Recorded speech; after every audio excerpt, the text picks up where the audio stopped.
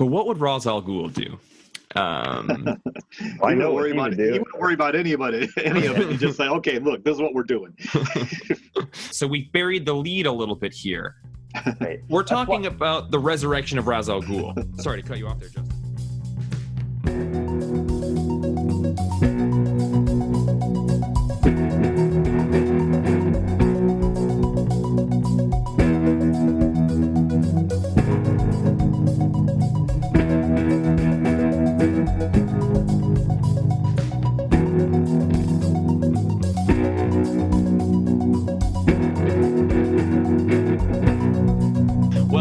Everyone, welcome to Batman in Quarantine, episode 13, the one where we talk about the resurrection of Ra's al Ghul. Now, the one you've been waiting for. The one everyone has been waiting for. This is almost a comedy of errors. You know, before we get into that, we took a week and a half long break to get this thing read by everybody, and the world has just shifted under our feet in that week and a half. So we are returning to Batman in Quarantine. With quarantine being one of the lesser incredibly impactful events that's happening in the world right now. But Batman in Quarantine, as always, I am here and I am Jeff. I am Justin, and I'm glad to be back. It's taken some time to get back to being in Batman-styled quarantine, but I'm glad to be back here and talking about this book. As am I, and I'm Roman al Ghul. And I'm pleased to be here. So let's get this out of the way first. I think I've always said Ra's al Ghul. I think Batman Begins came out and they said Raish. Can we get like a? Oh yeah. Can we get a group? Where is everyone sitting at with that? I also have a disclaimer, but we'll follow it up after we address the name. Okay. A book like this, you need a lot of disclaimers. Oh yeah, there's a lot going on here. In Batman the Animated Series, early on when Ra's al Ghul first shows up, he says Ra's because Batman goes Ra's when he gets like kicked in the gut by him, but later he calls him Raish in Batman the Animated Series, which is maybe our text for a reference point. Certainly. So I've heard people say that it's Raish. In my mind, just like, no, I'm going to throw that out. I don't want to, because I've been calling him Ra's for forever, and to me, it's spelt Ra's, but And I'm interested to hear Roman's thoughts on it as a person who defers to referring to Magneto as Magneto and Professor Xavier as Xavier. So where do you fall on the head of the demon? I'm trying to remember because, I think when I was read it, but because I think when I was a kid, I said it. Being a kid, I didn't know how to pronounce it all, and I think I said it like. I tried to sound it out, so I think I was like, Raise, but then I think because of the animated cartoon, I said Ra's, and I still say Ra's, but yeah, Justin's right. I do remember now in the movie, it's Raish, and I think I tried to do it that way for a while, but it's too much effort. It sounded weird in my head, and so I go with Ra's. I don't know how it's actually supposed to be. I call him Ra's al Ghul. Rash. I would be interesting to talk to. I can't remember who created the character, but it's probably around that Denny O'Neil time. I think it's Denny O'Neil. Yeah. Yes, I wonder how he pronounces it in his head. Justin, I'm curious what your sub point with that was. Oh, well, this is a separate thing. It is like a bastardized, chopped and screwed version of the, like, Ra's al Ghul is like a one-word name for the star that, astrologically speaking, is like the worst star in this. It's like bad luck. It's fucked up. And that later in this run will show up. I forgot that they mentioned the constellation at different times. Yeah, isn't it referred to as the demon star or something like that? It's the demon's head, and if you have it in your chart, you're like fucked. It's like... Yeah, it's the worst star there is in the sky, and that's why I think it's so cool, which will lead me into my another disclaimer is, how do we all feel about him? Like, I think he's an awesome villain. He is mishandled so often. Yep. I think people don't know how to write eternal living characters, because at this point, Ra's would be so smart that he would just whoop everyone's ass. So it's... when you have teenagers beating him up as like a throwaway token villain in every one of their runs as like initiation rites, it kind of boils my blood. And I wanted to like add that in before we go in here I kind of walked away like, he's pretty menacing and cool in this run, but shouldn't, as a guy who's lived forever, who's been on every side of every type of morality spectrum there is, be a little more menacing than he is represented in general. Yeah. I totally agree. And I also just recently read all of Batman Universe, the Bendis Nick Darrington Batman story, and the bad guy in that is Victor Sage. Why can't I think of Vandal I read, Savage. Vandal Yeah, Savage. Vandal There we Savage, go. yeah. Yeah. Thank you. Good work, everyone. And so, having read that around the same time as Resurrection of Ra's al Ghul, I was thinking exactly to your point. And Vandal Savage is a character I haven't really ever read anything that I've been very interested in him in, but I actually do like Ra's al Ghul quite a bit. And I think that there aren't many good stories with him, which is one of the many reasons that going into reading this book, I was excited because I read this book many years ago, right at the beginning of like the reading the Grant Morrison stuff, getting back into comics as an adult. A Walden Books was going out of business. And so I bought Old Man Logan and this for like 70% off. It's an incredibly flawed piece, but I do think that it is one of not a ton of good depictions of Ra's al Ghul. Maybe this isn't even good, but like we get a kind of large story with Ra's al Ghul where he has motivations and he has an awareness and he is a threat. And I feel like in my limited scope, I haven't read that many things where Ra's al Ghul is actually like a threat. Right. Yeah, we're again like how we're told Batman's smart, but we rarely see him display like actual intuitive abilities. He just like kicks ass out of his way out of things. We're like told that Ra's al Ghul is this big threatening thing, and then I remember towards the end of the Nightwing run that I love so much, like they needed to kind of sum up how badass Nightwing is, and in one of the last issues he like goes to confront Ra's al Ghul and he like whoops his ass. I'm like, I love you, Nightwing, but that's just not real. This guy's forever. Eternal. Yeah, and there is a depiction. If you guys haven't seen it, I highly recommend it. That DC animated movie Under the Red Hood. Oh yeah. Adaptation of Under the Red Hood. His brief like characterization as someone who is kind of a cleansing destruction. Like he prevents the world from falling into too much disorder by adding disorder. So like and that's also like Batman Begins. Like when culture gets too powerful, he'll come and fuck them up. Mm-hmm. He was cool, and he's like very briefly in that, and I like that conceptualization. Is he's kind of like a deranged eco-terrorist. Yeah. And that in a weird way like makes him kind of smart and also takes him off the board. Like he's not just like villainous villain that can be beat up whenever you need to. He has his own. The Batman the Animated Series episodes that introduce him are phenomenal. Yeah, for sure. Roman, can you unpack your relationship with him? Yeah, that's the deranged eco-terrorist, because he's created in the 70s, so eco matters were really big then. And I miss his old characterization where, because he's essentially immortal, but the effects of the Lazarus Pit so many times made him a little off kilter. For sure. He was always so powerful and had such a big network and knowledge that he never, other than when it came down to Batman, everybody else, he'd be like, oh, I'm not going to dirty my hands fighting with you. I'm going to have my various organizations and underlings take care of you. Except when he came to Batman, because he felt Batman was his only worthy opponent. So he'd actually, like in their first big fight in the desert where they both got their shirts off, Batman still got his cowl on. Hairy chest. Yeah, that was the only time he got physical fighting anybody. Everybody else, he was just like this massive, the head of these all sorts of dark organizations. And that was cool because it really stressed how powerful and influential he was and how dangerous, because once he actually did get down and pull out a sword and start fighting, you knew that was really serious shit. And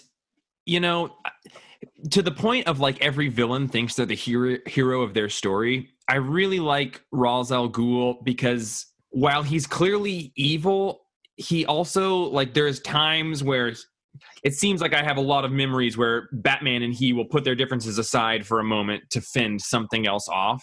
And I like a character of morality who believes that they're doing what is right to the point where they're not so fallibly just evil. And I think that he represents that pretty well. And I think that before I reread this recently, those were all the thoughts that were kind of going into it. This week, instead of doing 4 separate issues, we decided to read a crossover that came out in the time that Grant Morrison was writing Batman. Like I said, I read this a long time ago. It felt, when I read it the first time, better because I had not read as many Batman comics. It also felt more integral to the Grant Morrison Batman run, which upon a rereading, not as much. And more interesting beyond all of that is that the three of us, and Django also read it, but because of scheduling, he wasn't able to be on. We had to all share one single paperback version of this because it has not been in print since it first came out, and that makes more and more sense to me now. Is this your original copy? Like, yeah, this is the copy I bought at the Walden Books nice. that all of us shared and read. So for our credits on this, what this is the Resurrection of Ra's al Ghul, which was a mini crossover event that happened within the Batman line at that time, and it collects issues.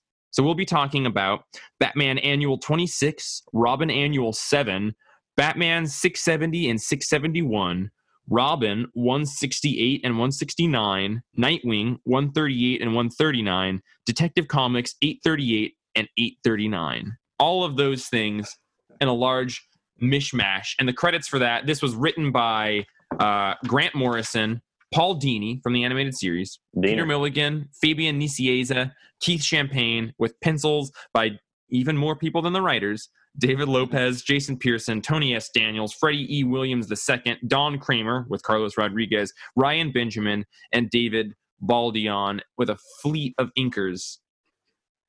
The Resurrection of Ra's al Ghul. Guys, thank you so much for reading this. I am sorry that it was so much different than I remembered. What were your thoughts on this book that we read? Me too, because when you told me we were reading this and wanted to see if I wanted to do it, I couldn't remember if I'd ever read it, and I thought that was odd because I was like, God, I thought I read all the Morrison-related Batman stuff.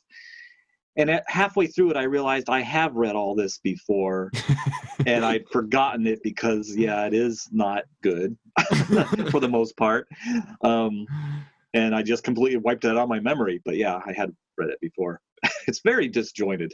It's the crown jewel of disjointed crossover comic books. It perfectly exemplifies a type of comic book storytelling that isn't really done as much anymore. Yeah. And it was surprising because I love Grant Morrison. I usually like Peter Milligan, Fabian Nicieza, however you say it, Nicieza. I've often liked his stuff. Yeah. Creator of Deadpool. Yeah. Oh. I used to really like these kinds of crossover comics because you got to see the whole family deal with a single issue spanning through their comics, and there is that. They did succeed in having a single antagonist through each comic, but kinda for sure. Yeah.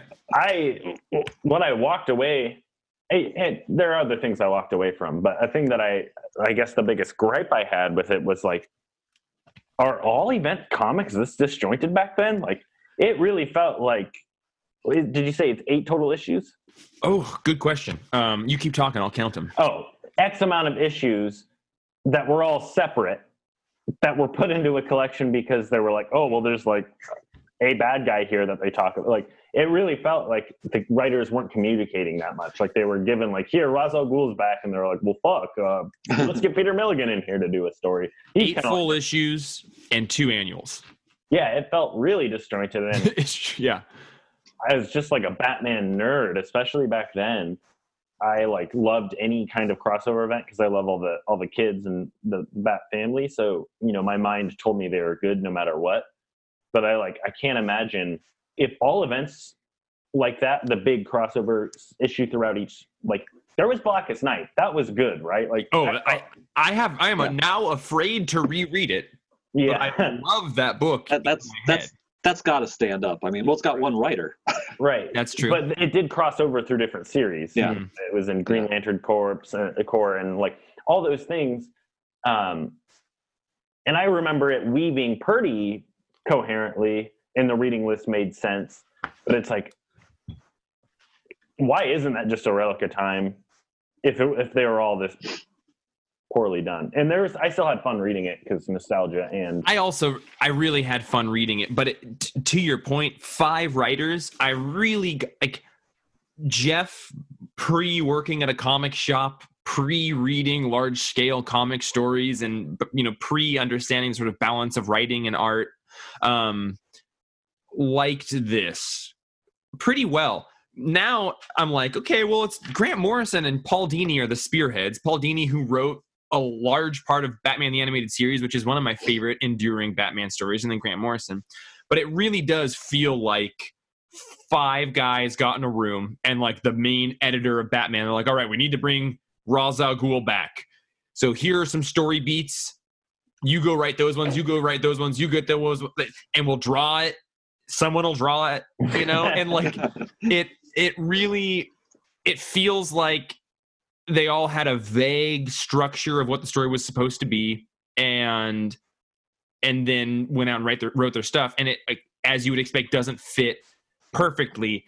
It also isn't really very imperative to Grant Morrison's Batman run as a whole, outside of the fact that Ra's al Ghul comes back, who is in the story later on, not even as an important character as much as Talia is.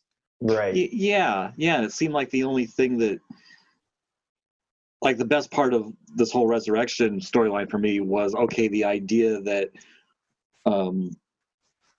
Ra's wants to use spoilers to people. Spoilers, everyone. We're going to be spoiling the blockbuster hit Resurrection of Ra's al Ghul. I'm not going to read all the issues that it compiled. Yeah, so this will ruin the upcoming Netflix series for y'all. Oh, God. The idea that Ra's is going to be resurrected, but he needs a host body, and he wants to use Damian because he's young and strong and has been genetically engineered to be a great host body for him. I really like that idea. And I don't know how much that was even mentioned later on in Morrison's Batman run, but it's a cool idea. It is a cool idea, if not the most novel. Like, it's a good idea for this, but also that's a story beat I've read or seen in other things as well. Yeah, like, it's definitely like a Bond villain type of motivation. Yeah, 100%. Yeah. We did just sort of I talked a little negatively about it. I think we're all, can we hit some just like, what are the positive notes of this book? Like, for me, the one thing that I walked away from it liking or thinking was charming was sort of what Justin addressed already, which is generally it seems like comic book stories are mostly contained to the writer and series with which they come out nowadays. Most recently, at the very beginning of the DC Rebirth movement, we got like Night of the Monster Men, which was Detective Comics, written by James Tynion IV, Tom King, and the Nightwing writer at the time.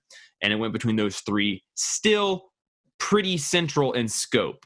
I like that we got this out there story that had focal characters at different moments. And it feels like, in a world where we don't really even have a Batman and Robin comic, it was nice to sort of even get, like, there's an arc in here that is mostly a Nightwing Robin arc that is kind of them identifying and trying to sort of be there for one another in the emotional space that's created with Damian showing up within Bruce's life. Like, it's nice to get beats like that in a story that, with the tertiary Bat family.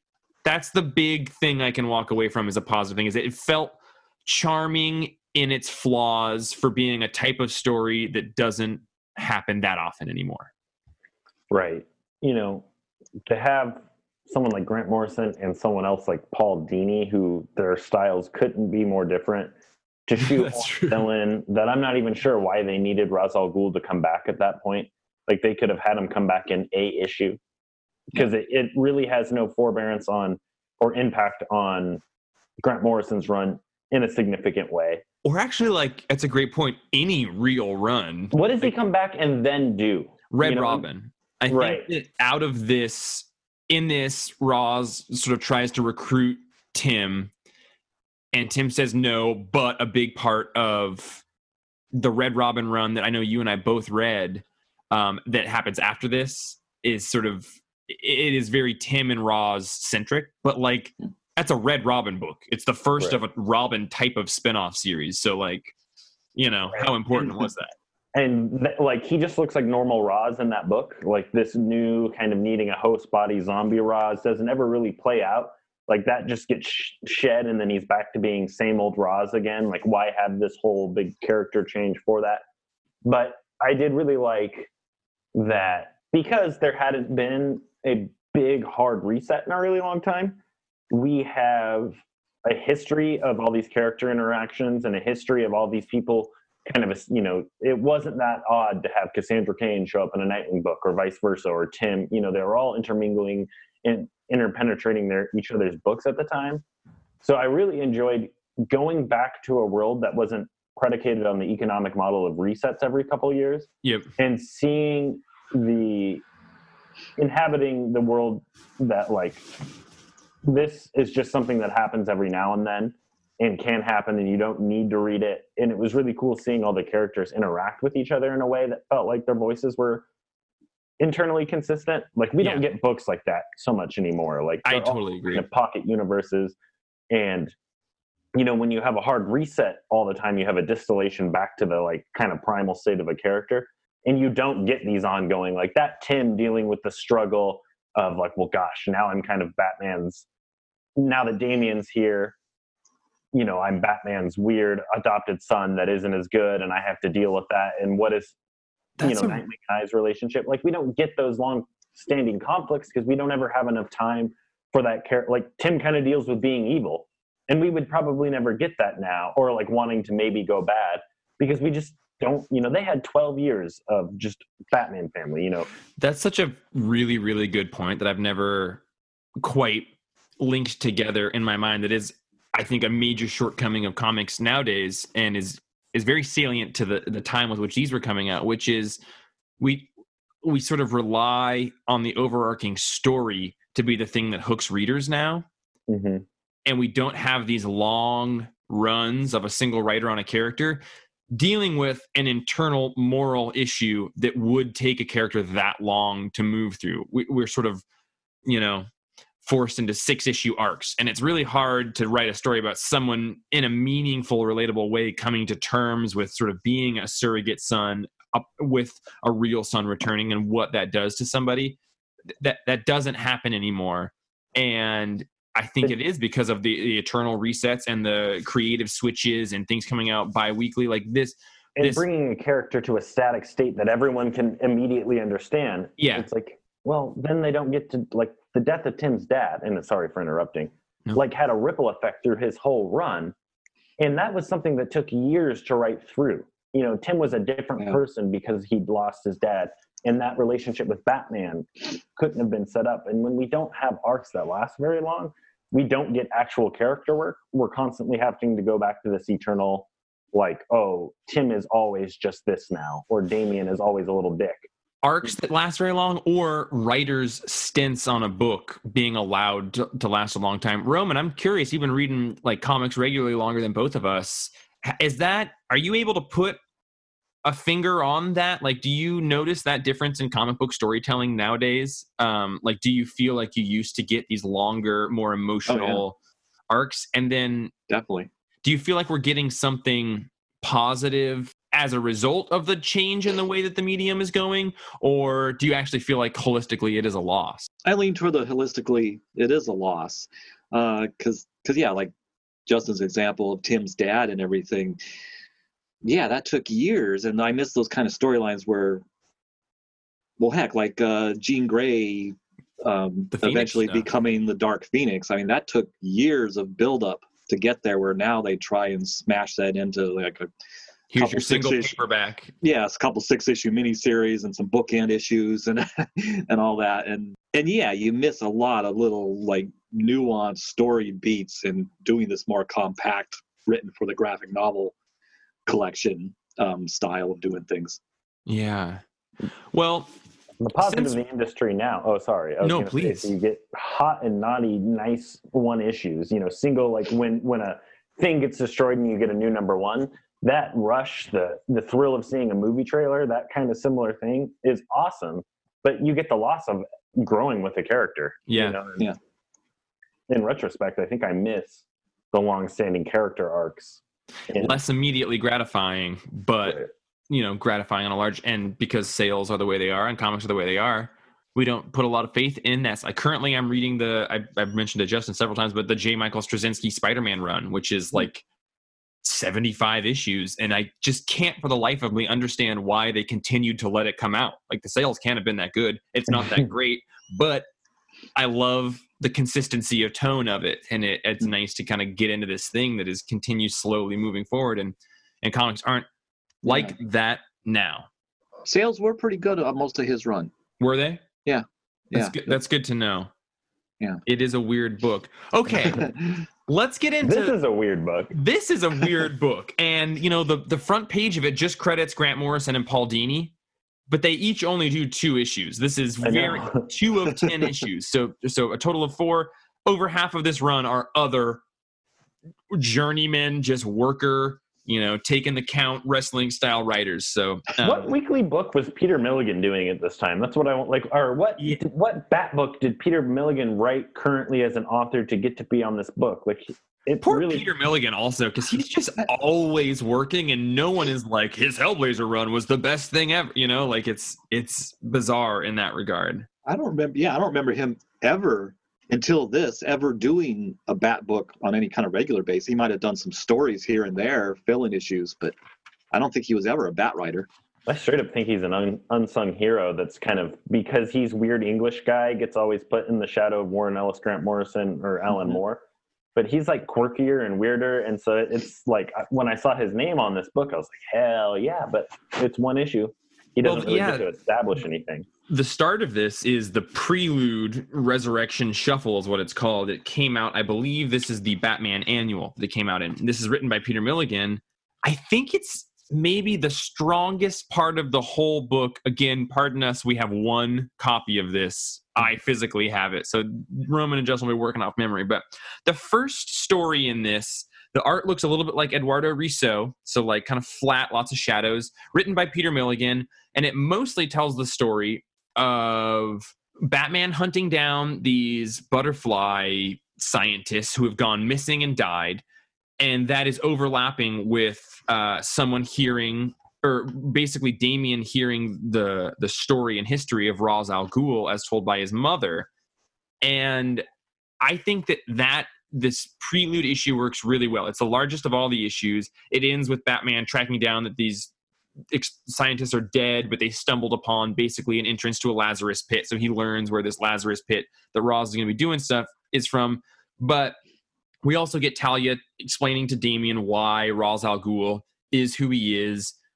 Sort of the origin of, like, his Raz's relationship with his father, how he became a person of power, first discovered his Lazarus pit. I started reading this paperback. I was like, this is pretty good. All right. Like, we're getting it. And the conceit of, like, the scientists noticing that the butterflies' lifespans have changed due to their interaction with the Lazarus pit, and they didn't know why. Like, the ecologists are like, why are these butterflies living? Like, aren't their lifespans expanded? Mm-hmm. Yeah. You're totally right. Yeah, that was like a cool way for Batman to like do his detective thing of figuring out why. Like, that was a cool way to get us hooked into the Lazarus pit and start thinking about eternal life and all that shit. Like, it started off with, and then we also get to see Ra's al Ghul like, man, you were a weirdo even back then. You don't even need eternity to drive you crazy. You're kind of a and this, I lean toward the holistically, it is a loss.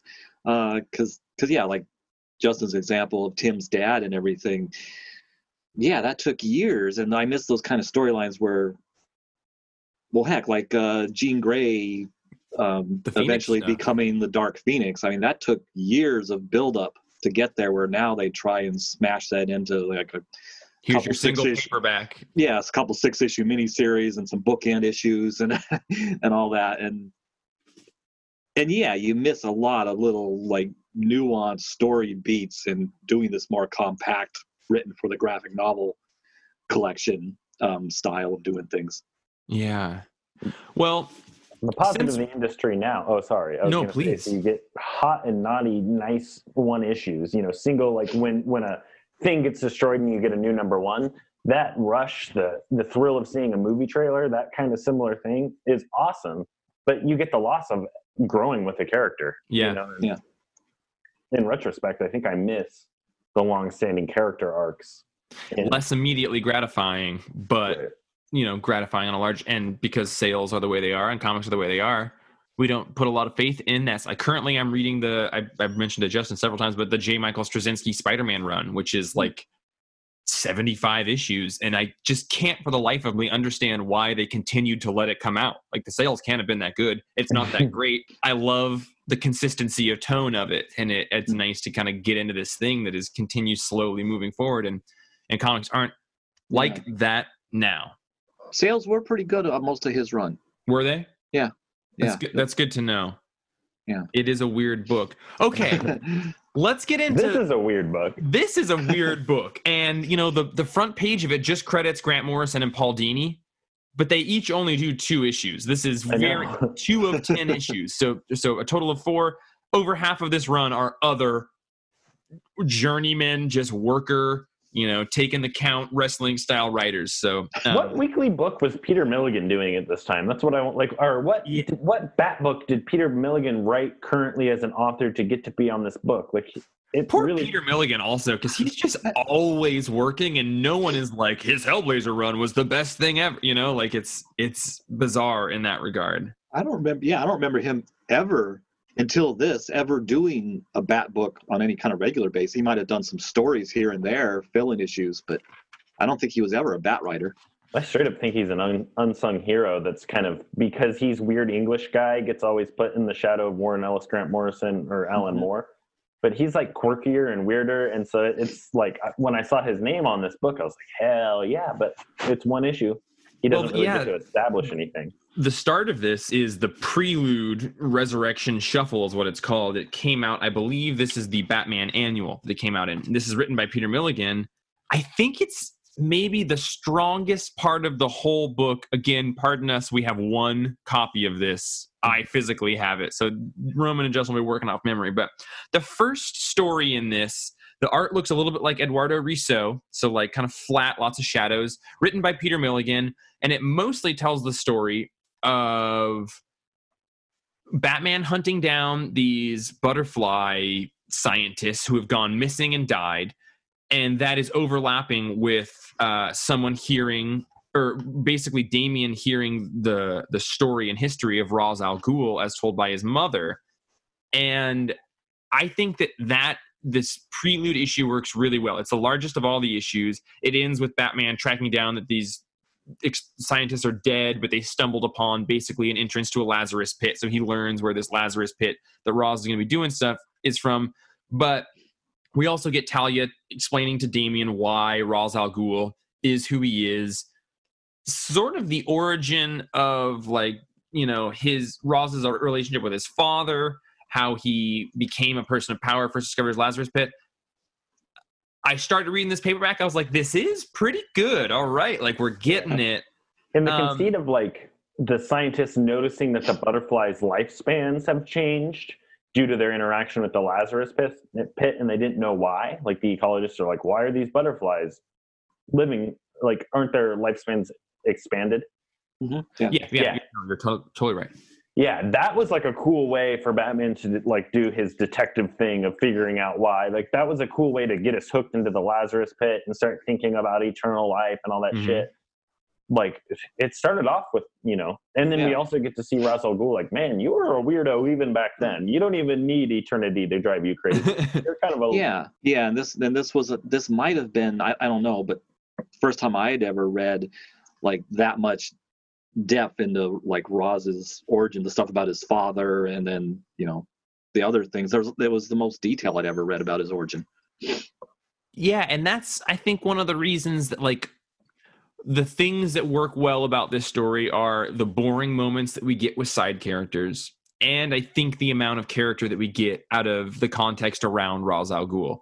So I do think this first issue works pretty well. We meet that kind of crazy old guy who is in the trees that Batman stumbles across that kind of leads him to the Lazarus pit, but he's been living off of moonshine that has small amounts of Lazarus traces in it. So he's not aging at all, but he's been around forever. But he has dementia, so he doesn't realize it. Like, that's the one instance in this story that shows that I think Peter Milligan can keep up with Paul Dini and Grant Morrison, or they, as a group, they all flushed out the beginning of this story better, and then he just, took the notes and wrote it. But either one of those made me feel like the first issue of this was actually pretty good. Yeah, I agree.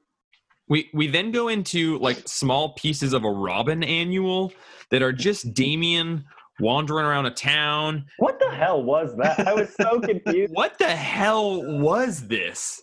Like, it also has to be the first time we got like a full 15 pages of just Damian anywhere, right? Right.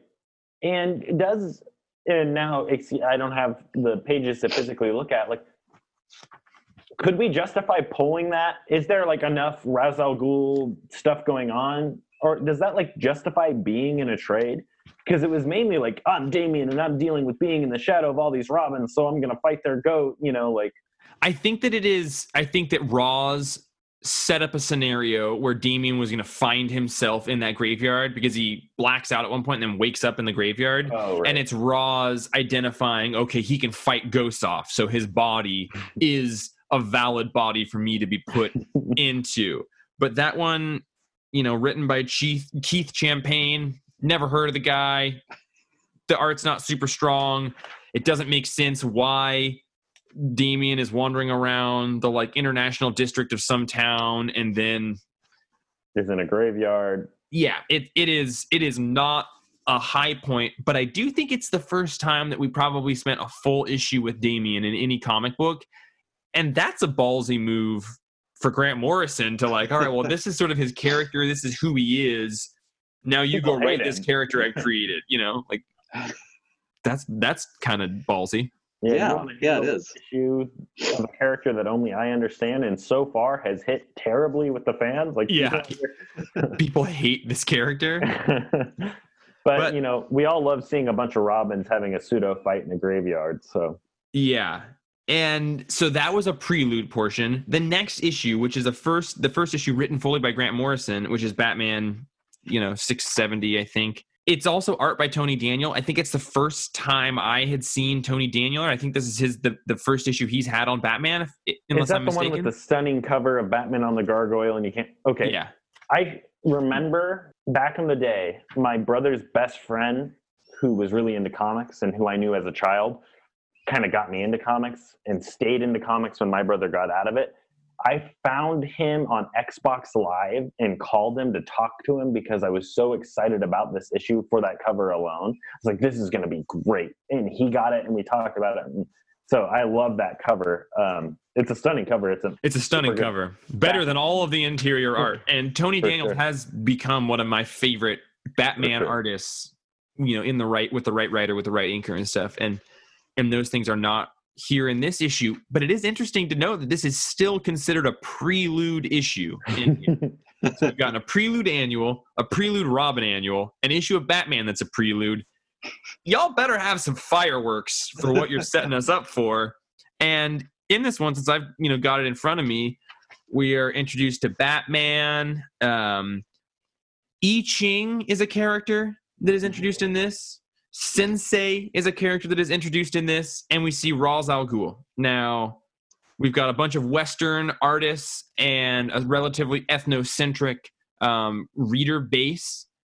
I, myself, started to sort of have a difficulty, like I kind of conflated all these characters in my head. Like, I assumed incorrectly that Sensei was working for Ra's al Ghul through this series.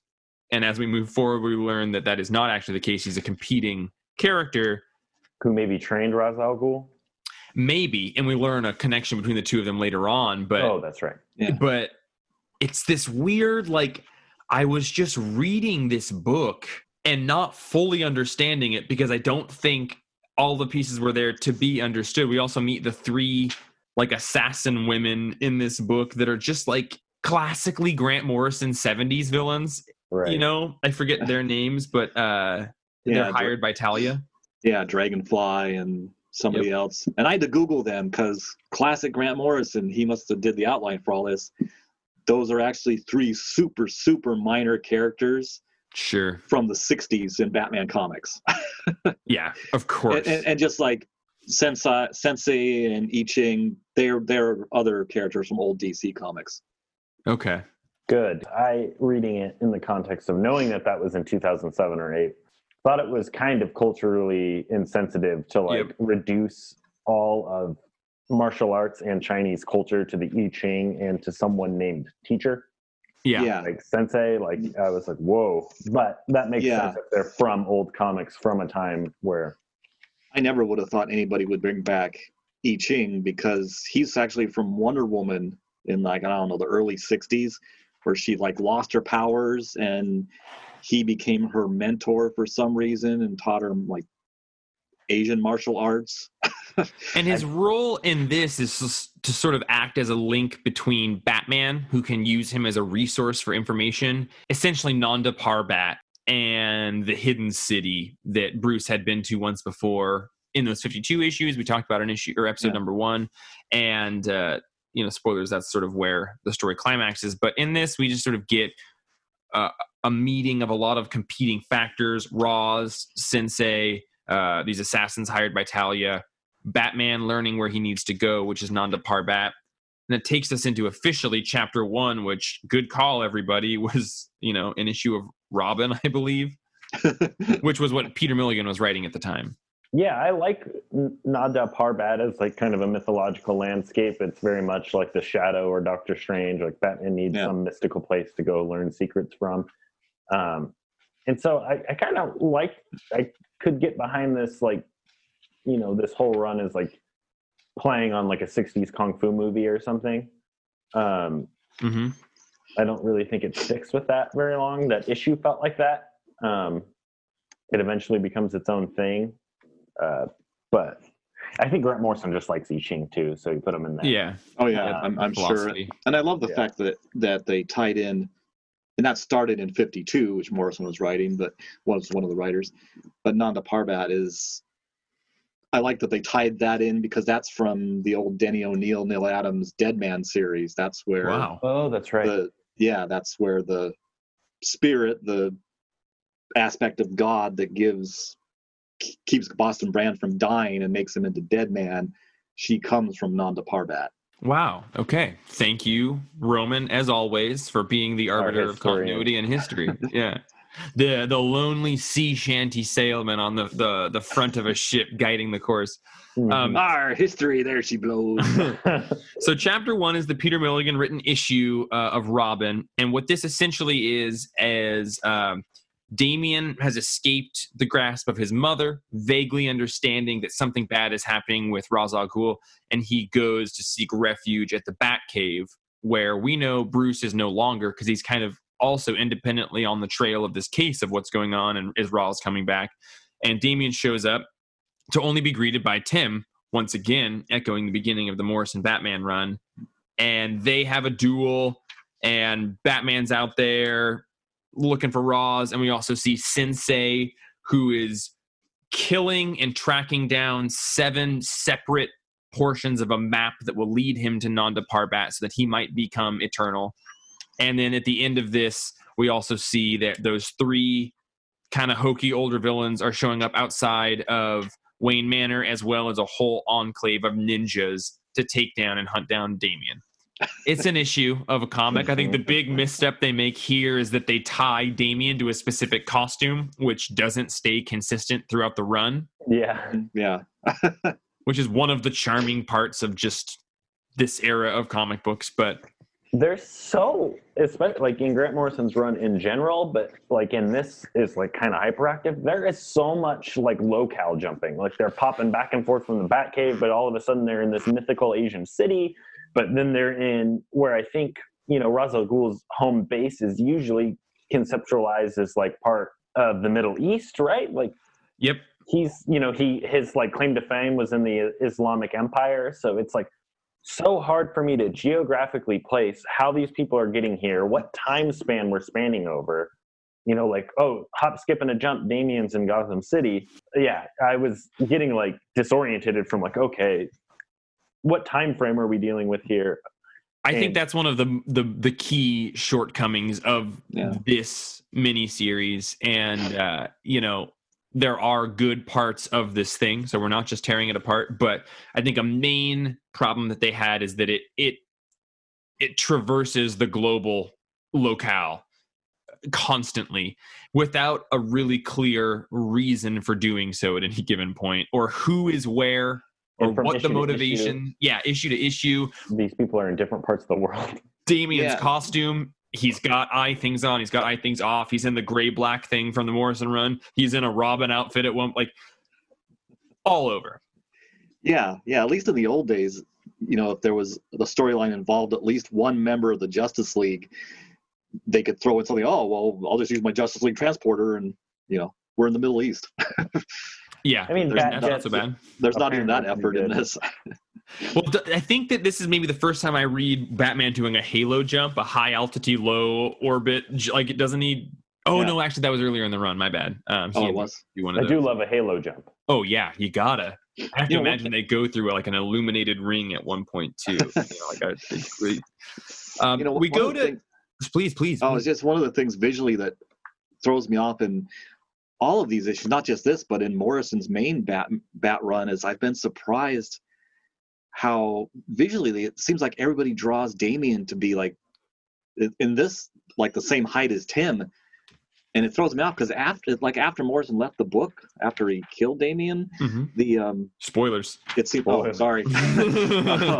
After he tried to kill Damian, it seems like Damian is smaller nowadays than he ever was in these early issues. It's true. They just keep. Which one's the kid, Robin? Oh, it's Damian. Let's just. Yeah. There's a couple. Right. Yeah, there's a couple pages in here. I forget who drew it, but I was like, okay, which one is Damian and which one is Tim? You can only tell by the costumes. Tim's just like very short for being like 17, and Damian is very tall for being like 9. Yeah. I mean, 12. And he's written older than 9 because he's raised by assassins. So I can imagine some writers having difficulty. How do we represent this guy when I have this voice for him, which is older than his physical shape? And it seems like the main identifying factor is at this point, Damian is wearing what is closest to Tim's historical costume, and Tim is wearing this sort of the black and red full body outfit. I love it too. Roman favorite Roman loves it. Robin concert. Favorite Robin costume of all time is that Tim one.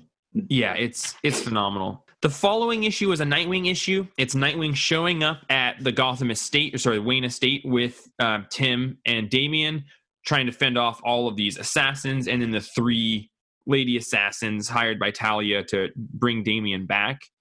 And in this, we're sort of introduced to what is one of the 3, I think, main components of the story, which Justin identified earlier, which is, Tim being bad or not. Dick is kind of going through a difficult time trying to understand whether he should be restricting Tim to like, no, do this. This is what a hero would do. This is what a villain would do. And allowing Tim to sort of pursue this idea of like, well, there's a Lazarus pit. I can bring people back from the dead. Maybe I could bring my parents back from the dead. He had a rough fucking year, man. Yeah. Beat up like by a little kid. He lost his dad. He lost his, now his surrogate dad's affection is being diverted or bifurcated. Yeah. He had the head of a dead man with a grenade in its mouth thrown at him and weaponized. Yeah. His girlfriend, spoiler, had apparently been killed at the time. Oh. And so, he's playing with a lot of ideas of like, what is death in this world? And, we're living in a post Jason Todd world where Robins can come back, right? Like, it's all good. So, I feel for Tim. He's processing some serious trauma. Maybe he wants to go to the dark side if that means people will stop fucking dying around him. Yeah. And, my awesome, cool adoptive dad who's been supportive for me with me is like a lie, apparently, now that his kid comes back. So I liked seeing, people, because Tim has always been such a light and always like, oh, I'm for Batman. I'm the, he's probably like the most honest, kindest Robin, in my opinion. No, I'm with you. And boy, I really like, one of the high points as well, the context of this conversation and these 2 issues isn't like, it doesn't make the most sense in the context of the larger story of Resurrection of Ra's al Ghul. I really like, this is one of the things that I think is charming, is that we get a total of like 4 issues throughout this thing that are really exploring this sort of big brother role from Dick to Tim. Love it. And Tim's role of, am I good or am I bad, or what is most important to me? That's the thing that I feel like we don't get as much anymore. And even while it was sort of stilted, a little bit slow and inconsistent, it still allows for a conversation where you can really get into both of their emotional spaces and feel that journey and that character arc happening. Right. So as far as like, and you said this very well, is like, as far as Tim's role in the resurrection of Ra's al Ghul, this conflict seems a little out of place and clumsily handled. But with the longer view of what Tim has gone through in the past 6 years or 4 or 5 years of comic book storytelling, especially in the past few, it makes a lot of internal consistency for where Tim as a person is at. And I don't think we would ever get that in the comics and ecosystem now. Right. Tim has had X amount of years to deal with all this fucked up shit. And it doesn't make sense if we're reading it as like, oh, this is just one and done arc. But this world wasn't, that comic book environment wasn't the same thing. So that's what I really enjoyed, is like looking back and getting to see these characters age and grow in ways that they need to be more distilled these days and kind of archetypal and can never change and grow too much. Like this Rick Grayson thing will be forgotten very shortly. Right. Not that, and it should be, obviously. Right. But like, I really, despite itself and all its clumsiness, there are these really cool things. I'm like, wow, Tim had all this stuff, and I felt like I got to know these characters again in a way that was more real to me than they are now. Yeah, and it set a prelude for what Tim's been going through in the last couple of years in the modern comics and where he's at now. So that was cool. Yeah, I like where he wants to be a duck. Drake. Yeah. But we, I forgot about Drake. we forgot about the beginning of. Sorry, I forgot about the beginning of the Detective Comics Rebirth run, where like Tim is maybe going to college. Mm-hmm. And it's almost reminiscent of like Chris Claremont writing Kitty Pryde, and allowing these characters to exist in the heart and mind of a writer and then do what that person feels like them doing and not always be this thing. I like Tim's arc here, and even, more into the modern day where you can be a Robin who stops being a Robin and doesn't just become Nightwing. You can go and pursue college or something. Your life doesn't have to be dictated by this thing. The following issue is Detective Comics. This one's written by Paul Dini. The big flaw here in my mind is that this is like Damian is definitely drawn with the costume that's like gray and white from the beginning of the run, and it doesn't take into fact that he's been wearing a Robin outfit for the last several issues. But this is like, an important issue. And he's drawn way bigger in this issue. Like he looks like an older, more mature, developed human being than he did. Like this is a young man, and an issue before he's almost a little kid. And in this one, we're bringing everyone together. Tim and Damian are with Roz. Roz's motivations are spelled out. Batman, for no reason, gets this cool bat costume with armor and chainmail on it. What is that? The Suit of Sorrows? Is that what it's called? Yeah, and it's got some magical abilities that play into the new Azrael when they bring him back, who's kind of more of a crusading, mystical character. I really like the costume, if I don't necessarily understand exactly why he's wearing it. But yeah, for a while back, remember, that's a suit that gives Batman a little more endurance and strength and makes him more of a, like, it kind of makes him semi-superhuman, but slowly drives him mad. Okay. Wow. Okay. And he wears that somewhere in Batman comics at this time. I can't remember. And then Azrael gets it, and then he puts it back on in the final conflict of Batman Inc. That's that he like gets the giant metal mech suit, and then he puts that on in his final, like, I'm just gonna go fuck shit up, guys. I do remember Azrael covers from around this time because he had his own series right now at this time, and he does have the chainmail arms. So yeah, so that's the Suit of Sorrows. I don't really know when and how it shows up, but it makes sense to me that maybe Batman's like, oh, I'm dealing with some real eternal motherfuckers. I need to go put on my like crazy superpower, drive me insane suit. We deal with it. This is cool. Like this issue, that this Paul Dini, I think that, the more important issues are probably the Morrison and Dini ones in terms of the spine of the story and then the Nightwing Robin stuff, those are all tertiary things. But I do really like, Batman and Talia are working together to try and find a path, and they're in, like, there's a cool scene of them in a snow mountain, and there's some chemistry there too. I totally agree, and I like that is not undone. I like that there's a little you can tension. see the attraction between the two of them, because they are these apex male and females. And Batman's deductive skill, like he traces heat to find a path through the ice, and all that is very cool. Ultimately, we get him showing up. Yeah, he does show up in the room with Roz. So this issue of Detective is the one where basically Tim, Dick as Nightwing, Damian, Batman, Talia, Roz, they're all together in the same room. Nick Grayson. And Nick is there.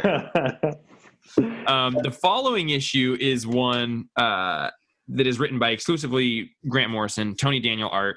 Again, interesting for me to trace the trajectory of Tony Daniel's art, because I love him now, but it's definitely not the high point back then. But this is a big old battle that happens on Nanda Parbat, which is apparently where we got to. And we learn here that Sensei is working in opposition to Ra's al Ghul, and that is because, Roman, who is Sensei? Oh, God, man, I'm trying to remember. It was because in this story, I know he'd been around before, but I'd kind of forgotten about him. And he was like, wasn't he in this story? They said originally he was like a second lieutenant to Ra's. Oh, he's Raz's dad. Oh, he's Raz's. That's right. They reveal in this he's Raz's dad. Right, and it's amazing how we can all have read this book and it easily just mental floss, just sort of like in one ear, out the other. Because didn't I just read it last week and I've already forgotten? These for a second time are not explored. The Nightwing and Robin issues really do have the space to explore relationship. The other ones of this do not. Like, we are just drinking from a plot fire hose and just trying to keep up. Well, they're just trying to just inject relevance into these characters. Like, come on, what can we do with Sensei? Well, let's make him Raz's dad. Well, what does that matter? But I guess. Yeah, and I think originally Sensei was he was like the Sensei of the League of Assassins, like in the 70s. Okay, and I believe it. And then they related it to Ra's through the League of Assassins and all that later, kind of. But he wasn't an important character ever.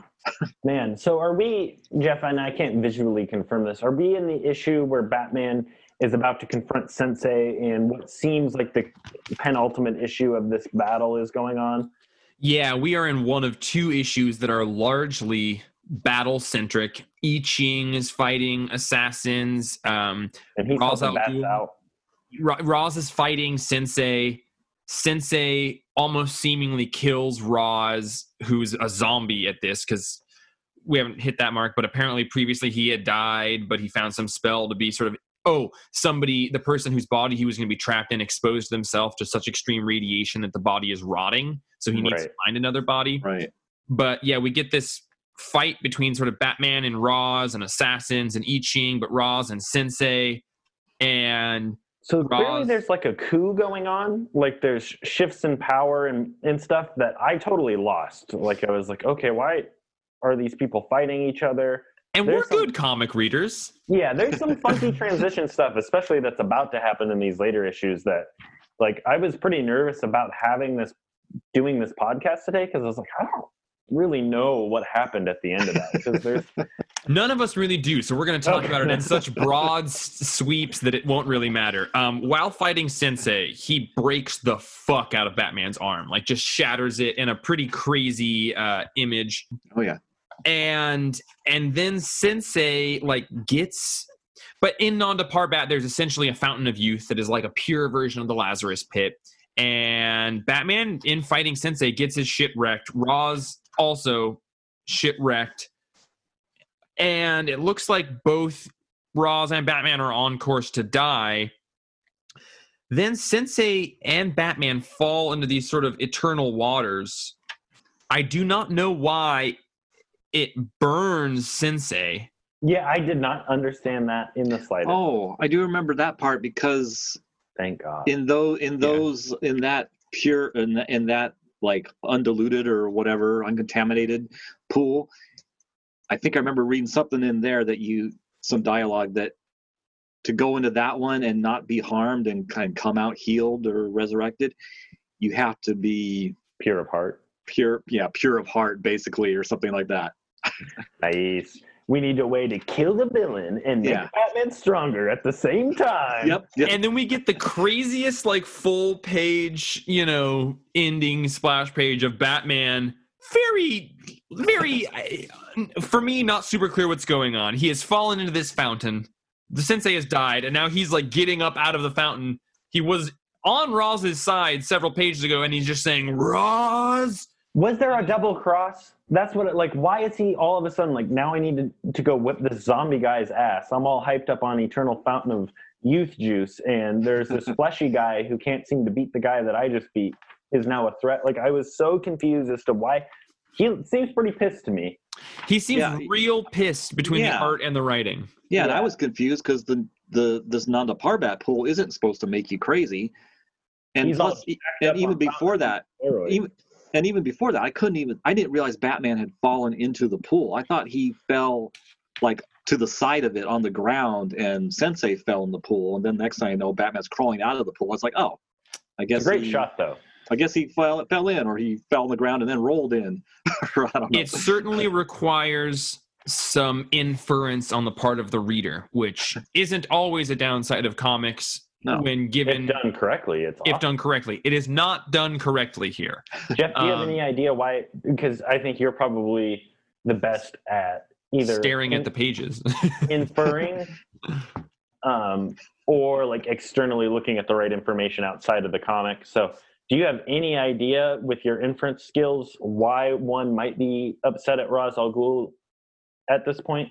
Yes, because for some reason and somehow, in the page right before Batman yelling, Ra's has taken this opportunity to possess the body of one of the monks. Oh, okay.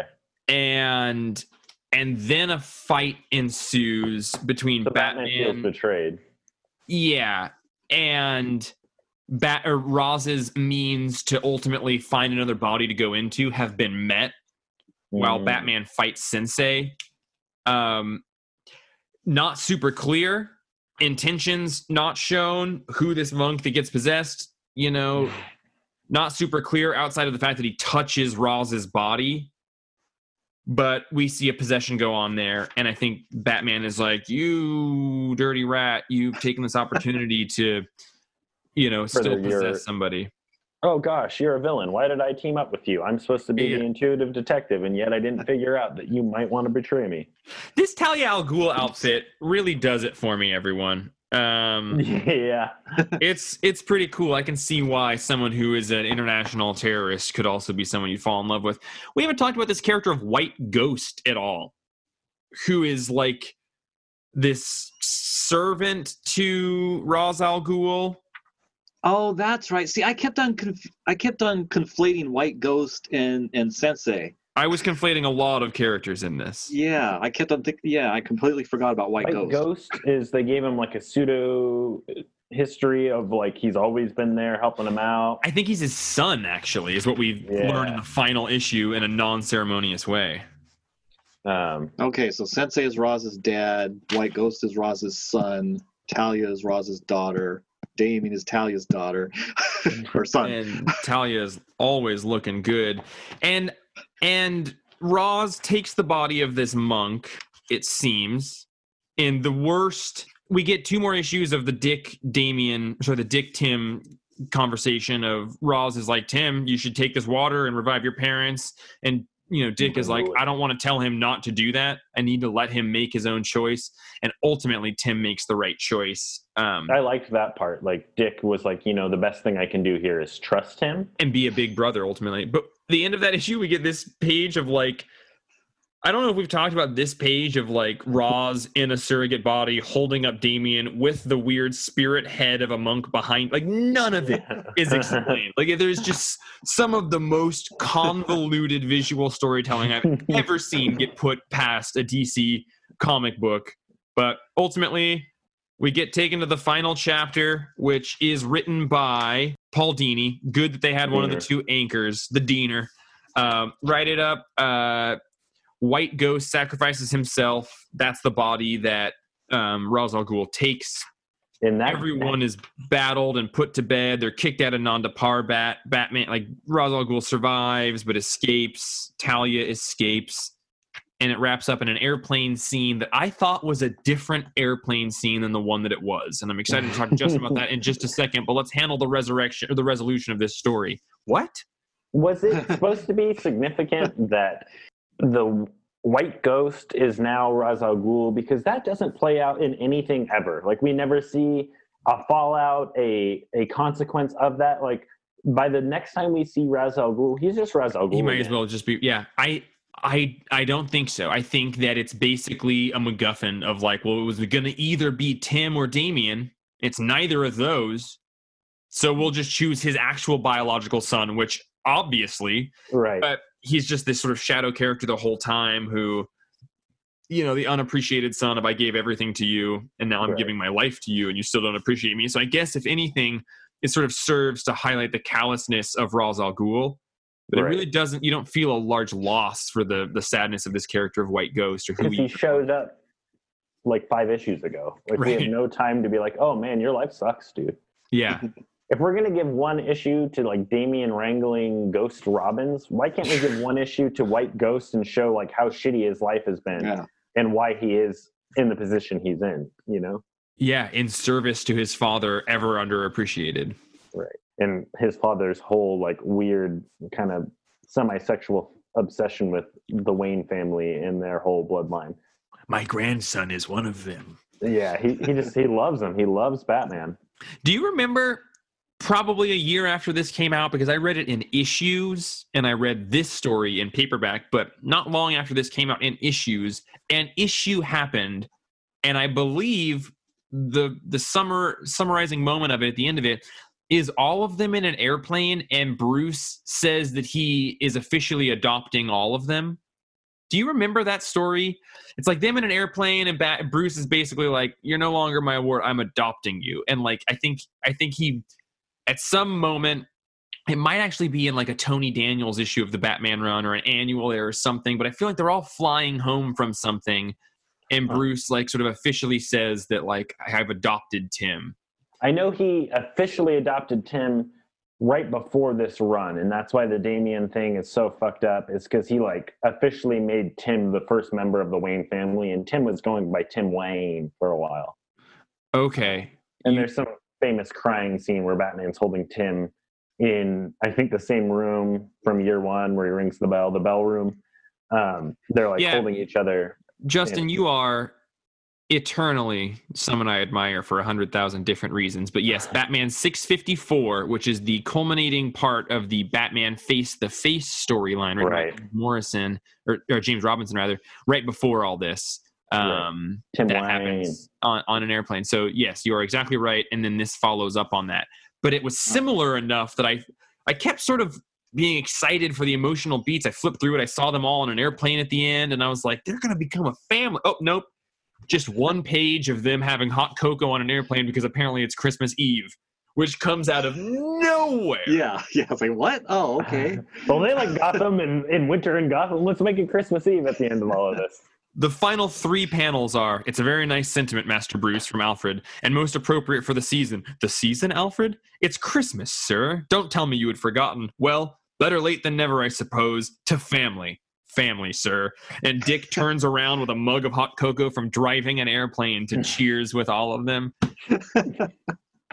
I hope we didn't wrap up the second third of that, or the final third of that, too quickly, but the whole thing is just a total mishmash. But I think that's a general sort of summary of the beats. Well, all the beats that you said are explained in like a really mushy 3-way fight between Sensei Batman and Ra's al Ghul. Like, there's 2 issues worth of just kind of a convoluted fight that ends in that fountain scene.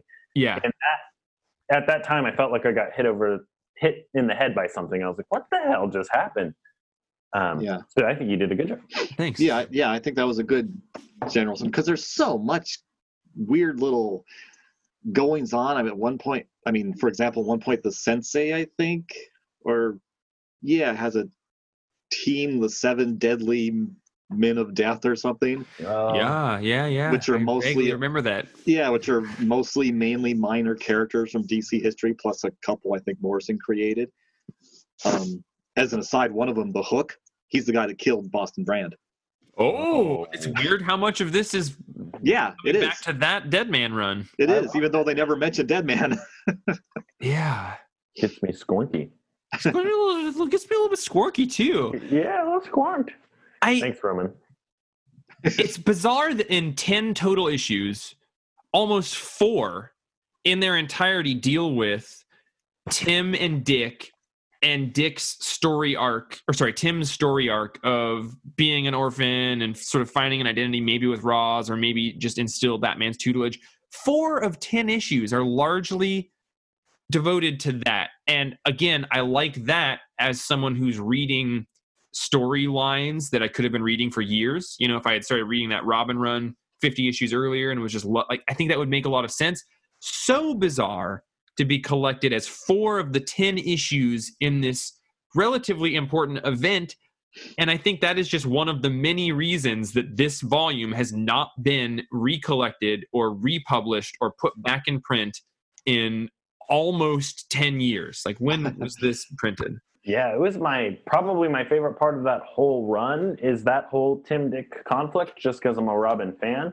But ultimately, it's like inconsequential. It doesn't really need to be inside of a Ra's al Ghul story. Like, it was an afterthought, and to me shined the brightest because everything else was just kind of this weird clusterfuck of a combat scene. You know, I think the emotional pulse comes from that spot, but gosh, that storyline didn't really need to be considered part of a Ra's al Ghul storyline. No, it didn't. It would have been more appropriate in the main title. Right. But yeah, of this crossover, that and the history stuff they reveal about Roz, those are the 2 coolest things in this crossover. I felt. It does harken back to a time of comic books to me where the single story that you're reading doesn't have to be this end all be all thing. Mm-hmm. And it harkens back to a time where, like, just kind of reading comics and following the path of a character was the draw. And I feel like nowadays more of the draw is placed on, are you telling a new, innovative, big, impactful story? And I think that part of what makes comics special is just they're always coming out. There will always be one. And therefore, you can tell these very long, slow-moving stories with people. So while I think it's not an important part of the Morrison Batman run, and it is not well executed, I still think there is a charming element to this crossover that makes me sort of feel a sense of fondness for a time of comics that feels kind of gone. For sure. I told Jeff that it was a much needed waste of time because that is the best description, dude. I forgot to mention that, but it's so good. While it was, not super well written, the art was, there was a lot more to be desired from the art. It reminded me of certain nostalgias I have of that era in comics, and it allowed me to read a comic book that isn't so much, or it didn't feel so predicated on the ripple effect it will have that will cascade into another event, or and while it kind of went too far in that direction where it ultimately felt like it was pointless, mm-hmm. It didn't also feel like it needed to be the most important thing that ever happened. We're kind of seeing that in comics right now as let's give a writer a corner of the universe and make that the focal point. Venom, Silver Surfer, the Donny Cates stuff is now everyone's toolbox. Mm-hmm. There's so much writing for this ripple effect, and it felt nice to be okay, let's just make the characters the central importance of it, rather than does this garner more comics 10 years or a year from now? Can we turn this into another cross-spanning event? And I'm sure that's what how well is this paperback going to sell for the next 8 years? Right? This paperback came out in 2008, and it has never been reprinted. So we know how well this comic book sells. Yeah, I was wondering when you brought that over, or Django brought it over to me. I looked at it and I was thinking, I don't remember seeing this on our shelves. How come I don't remember this? Yeah. I remember that specific paperback. I don't know if I've owned it, but I really like Batman having the sword in that costume on the front. It recalls of the original sword fight with Ra's al Ghul. Yeah. So I thought some super cool shit was going down in that book. Man, that original sword fight that's one of the top moments in comics history.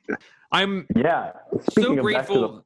that you guys read this book. Thanks for doing this. I thought it was more integral and better when I thought that it would be fun to have one of our full weeks be a 4-person discussion of this thing instead of reading all 10 issues independently. And, well, it was different than I thought. So thanks for being on board, boys. I kind of knew that I didn't like it back then. And so going into it with the expectation that it's not good, I've kind of found a light in it. Like, you know, abandon all hope, ye who enter here. Maybe accidentally find hope. You know, I found gems despite itself. But what I want now is the redemption of Ra's al Ghul, where we actually see him be a worthwhile villain and not someone who can be bested by, you know, anybody. Justin, you should write that.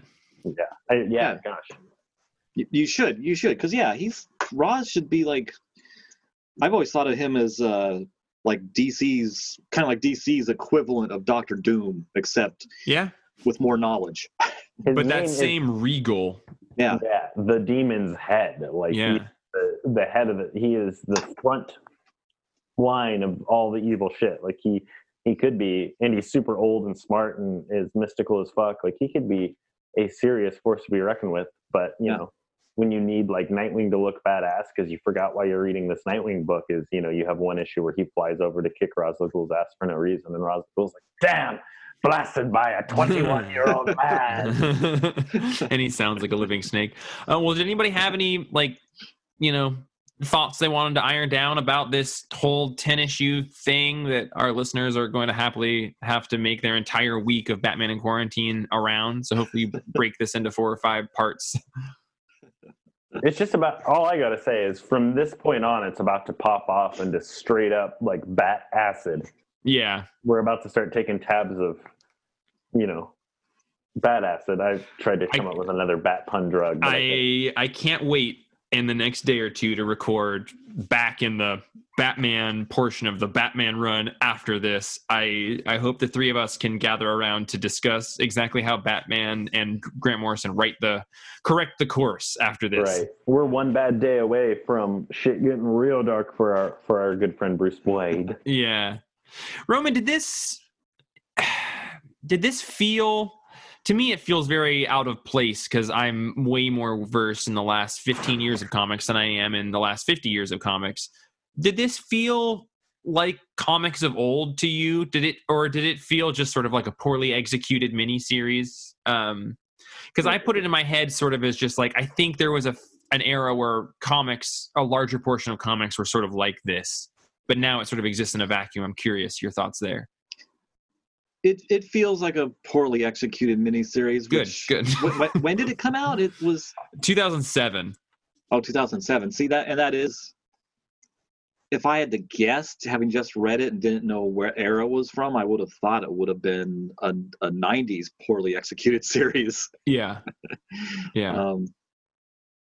I mean, I guess it's valuable in that it added some things maybe to Raz's mythos. I don't know if those things have ever been followed up on at all or mentioned again, but to Justin's quote, I just think there is something very valuable about wasting your time sometimes, like a much needed waste of time. Like, didn't change the conversation, but I spent time with characters and allowed them to mature around me. And I wouldn't say I'm glad that forever my connection with particularly Dick and Tim has these moments in it, but I would say the framing device of it pretty weak. I guess that's sort of how I would summarize this whole thing. Is in the future, I hope to have more books that have room to breathe with moral issues for characters as humans. Yeah, right. I you know, from a writing standpoint, I don't think it's very good, but it came from a world where we weren't, you know, the industry wasn't predicated around a writer's name as much as it was around a character. And I forgot that I used to read comics that way. Like it didn't matter if the story was good or bad. Like that wasn't even a thing in my like mental vocabulary if a story was well written or not. I know I talk about that a lot now, but back in the day, that never came up. I just read for the characters, and there were better stories and there were worse stories, but they weren't. I think that's beautiful. Yeah. And so going back there, I got to remember what it was like to read comics as just a hardcore capital F fan. and not as a guy that like knows things about comics, you know, with heavy quotes. Like, and the Jeff who knows about comics is the guy who's like, ooh, this isn't very good. But I can't forget that there was a time in my life where I was just starting to read Grant Morrison stuff, and a bookstore was closing and everything was on sale. And I was like, sweet, a Batman book and a Wolverine book. And I walked away from it liking it just because I was so far on the outside of these characters that it felt special to be there with them. And it is a place of privilege to sort of be like, well, this isn't one of the great ones. Like now we spend so much time with comics and reading the good ones that we can say you're not one of them. And the market is predicated on like, you know, this writer is hot and good and you like it, you know. There's a lot of people who are just like Justin Young reading Chuck Dixon stuff. Oh yeah. And that's good too. One of the worst things you can do for yourself is to just discover you have good taste, because then you start putting everything on a scale and it sucks. I wish I could unlearn that. That is a very good point to go out on. So I'm not going to say anything further unless either one of you has something to say. I don't think so. I mean, another plus is anytime you get to spend time in a mystical city up in the mountains of Europe I'm trying somewhere, to get us there. I'm trying to get us there, guys. Yeah. If any of us find the path, let's make sure the others come. All right. Well, I love you guys. Thank you so much for being here. Awesome. Batman in Quarantine. We will be back next week, everyone, on Monday with a full week of just regular Batman issues. Thanks for having this little vacation with us, letting us take a little break from the daily grind and go into this bizarre thing. As always, I am Jeff. I'm Gnupton. Oh, sorry. What'd you say? Gnupton, my name. Oh, yes. Cool. We'll see everybody next week. Thank you so much. Bye, guys.